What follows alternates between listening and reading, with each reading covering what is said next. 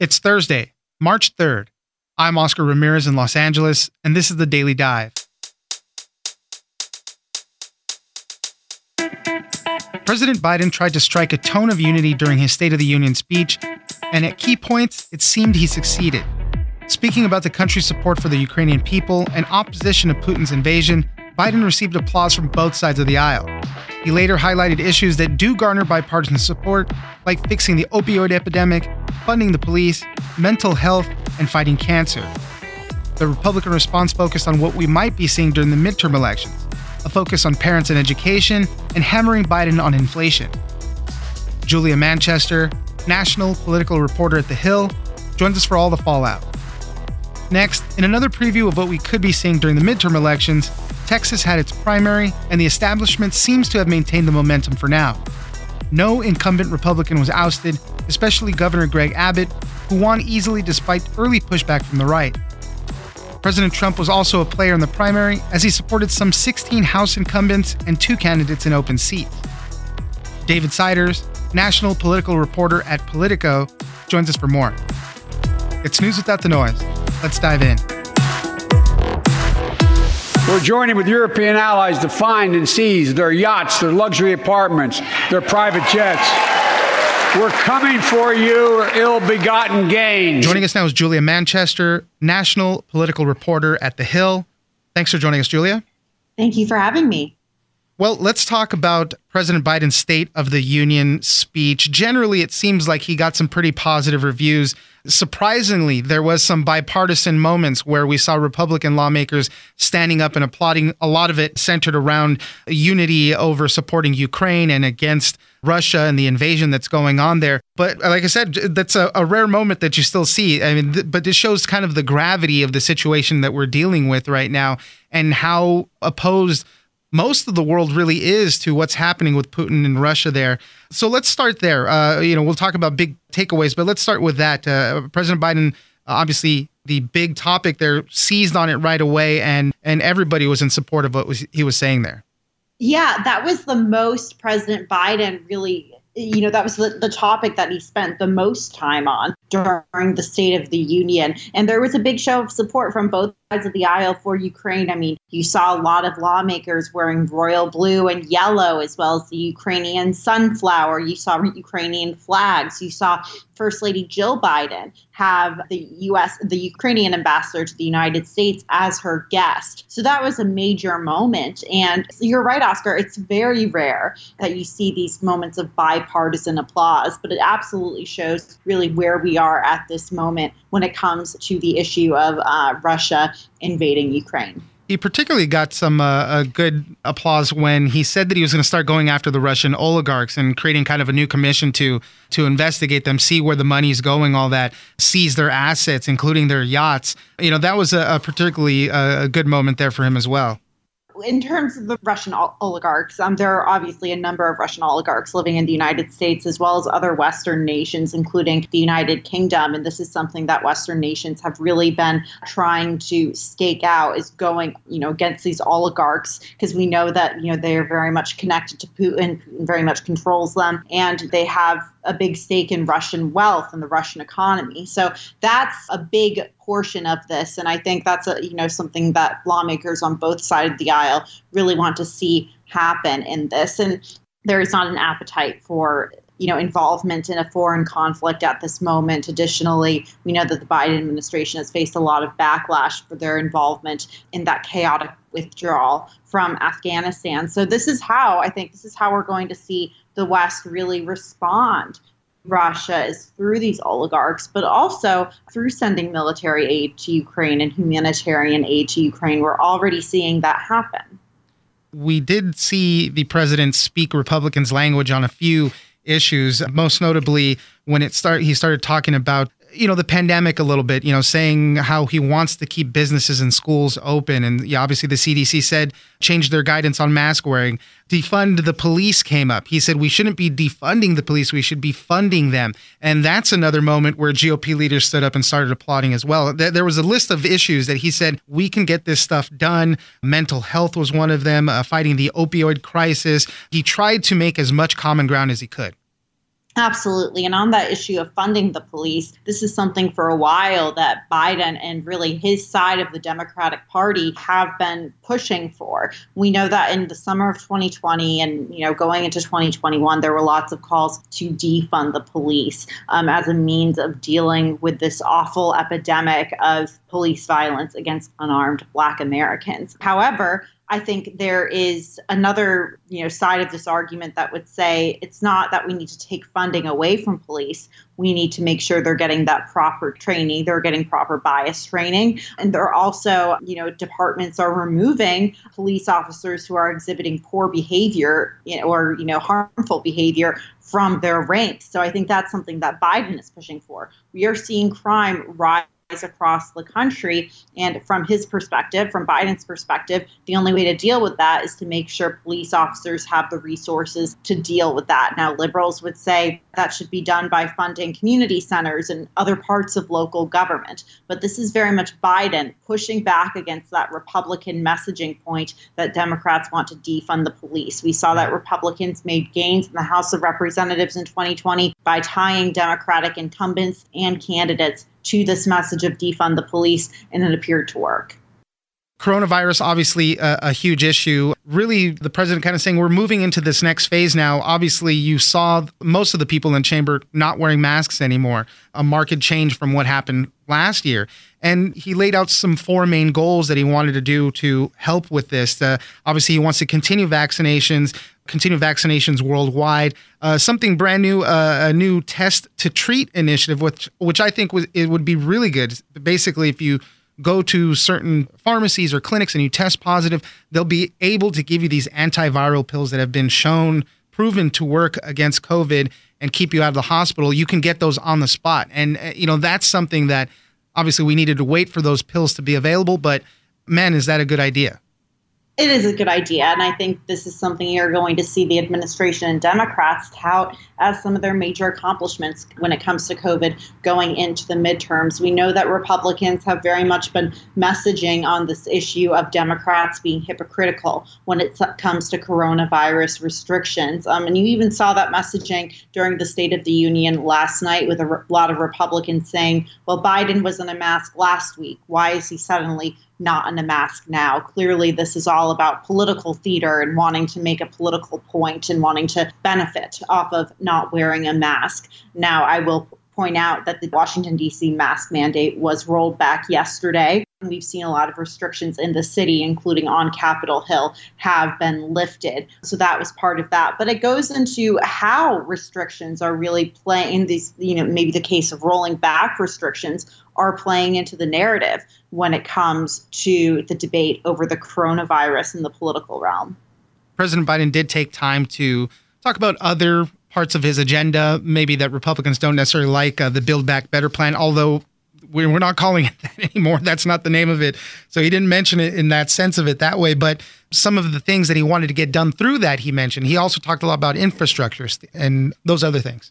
He did. And, when it comes to Build Back Better, I think he's walking a fine line, obviously wanting to appease those progressives and members of his party that want those initiatives in that government spending package, whether that's lowering prescription drug costs or providing affordable or free childcare, universal preschool, that kind of a thing. So he's talking about how he wants to get really the meat of Build Back Better passed, but not in the same package as Build Back Better, because we know that Joe Manchin in particular, who interestingly was sitting with Republicans last night, was really a thorn in the administration's and Democrat side on this. And, a member of his own party Manchin was the reason why Biden couldn't pass that legislative achievement. I did want to mention the Republican response. This was delivered by Governor Kim Reynolds of Iowa and really pushed back on a lot of the things that President Biden said and kind of set the stage for a lot of the stuff we're going to be seeing in the midterms. She did talk about Ukraine and Russia and said that he hasn't been as strong. He's been showing a lot of weakness. Just to push back on that a little bit, the United States he's not the president of the world. A lot of these actions need to be done in conjunction with our European allies. When you talk about taking Russia out of SWIFT or big sanctions on oil and gas, I mean, those economies are tied to that so much more than we are. That has to be done with their approval. It's not like President Biden can just declare it and it's going to happen. So there's a little bit of pushback there. But one of the big messages that we did see was Republicans being pro-parent. Republicans believe that parents matter when it comes to education, and that's going to be a huge one when it comes to the midterms. Absolutely. That's what the main point that Republicans have been making, especially in the wake of the coronavirus pandemic. You saw that really work well in Virginia and in New Jersey to some extent, and you're seeing them really taking a page out of that playbook going into the midterms. I think there's a question as to whether, how this pro-parent messaging will work at the federal level. Obviously, Glenn Youngkin, as Virginia's governor, has a lot more say in the Virginia school systems than maybe a member of Congress does, for example. However, you're seeing the Republicans' message on this by saying Democrats are beholden to teachers' unions. They're beholden to this idea of being, quote unquote, woke and wanting to be fashionable, if you will, or trendy, or when they're talking about these issues in the classroom. So this is something you're going to continue to hear from Republicans going forward. It seems that Democrats haven't really formulated the best response yet. Right. They're still trying to figure out how to very much push back against this education problem. But it seems to be working with Republicans who are really appeasing or trying to appease parents who are frustrated with, their kids being out of school or being virtual and, being held back or being behind in their education because of these policies. Yeah, you're right. Democrats really do need a message to counter all of that. So we'll see how that pans out. I mean, overall, how did we see President Biden do? With President Biden, there's a lot of concerns sometimes that he might have a coughing fit, that he might stutter about too much and kind of lose train of thought. That's a lot of the lines hitting against him, usually center around that. But I thought he was pretty focused, pretty strong. It sounded like there was a CBS YouGov poll that said about 78% approve of the speech. Those were speech watchers, and it does skew more Democrat. I think the breakdown was about 49% Democrat, 28% Independent, and 21% Republicans that saw that speech in this poll. But overall, they did give him good marks.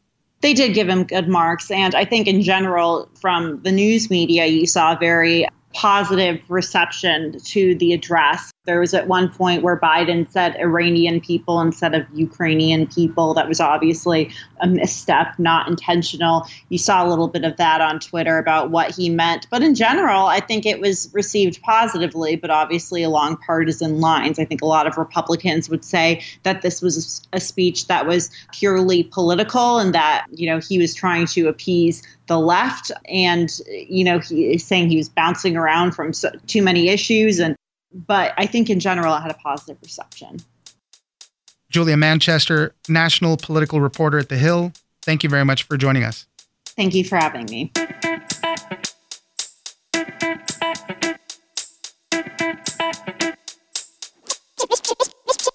Republicans sent a message. They want to keep Texas the land of opportunity and prosperity for absolutely everybody. Joining us now is David Siders, national political correspondent at Politico.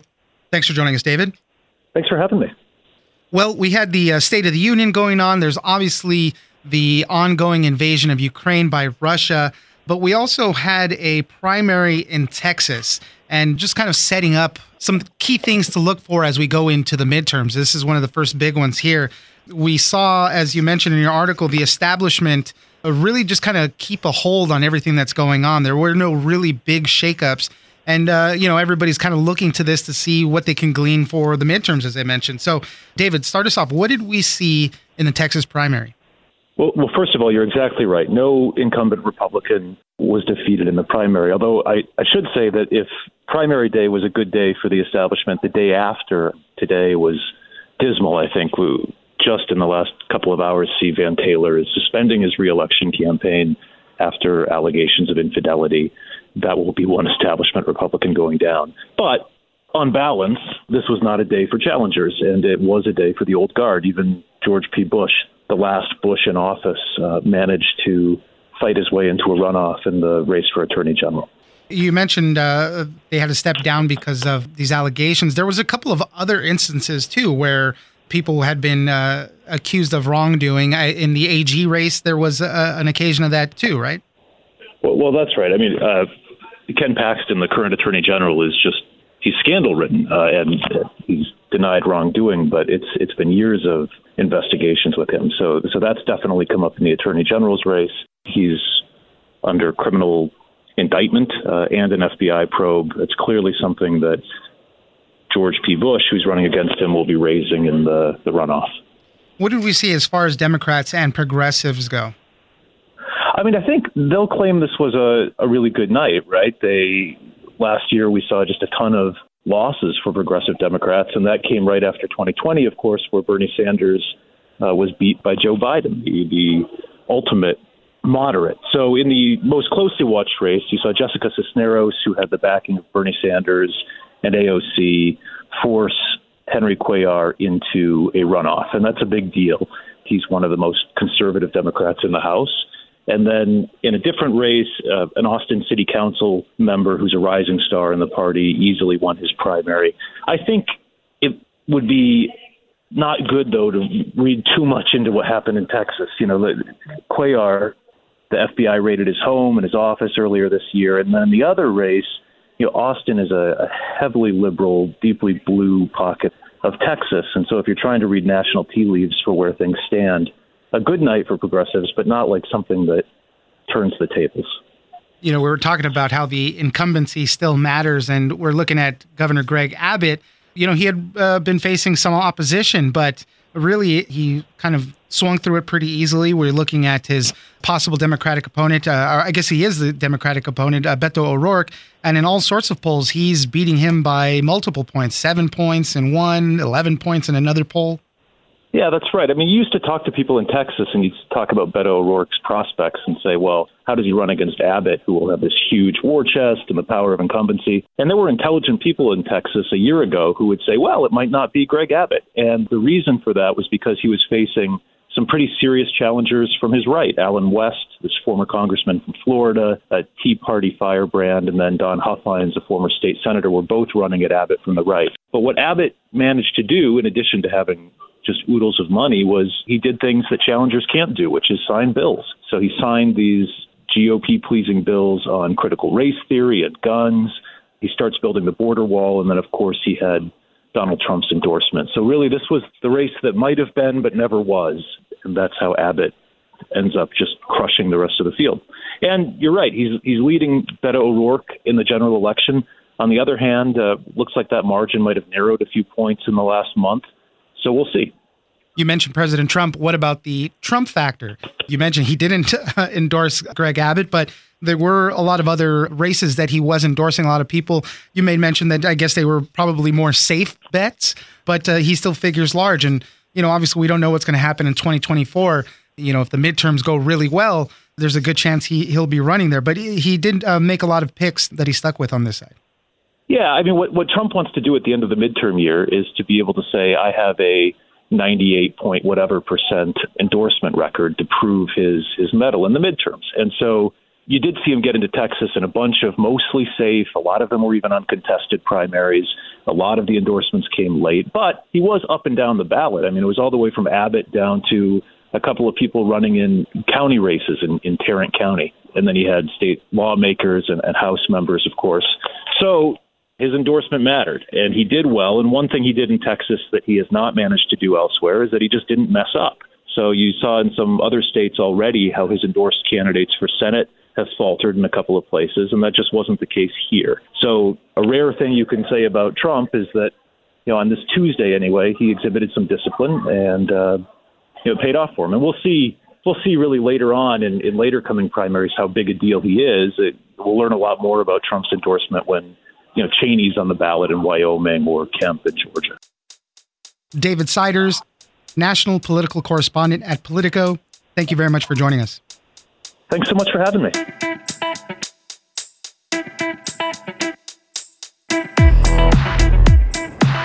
That's it for today.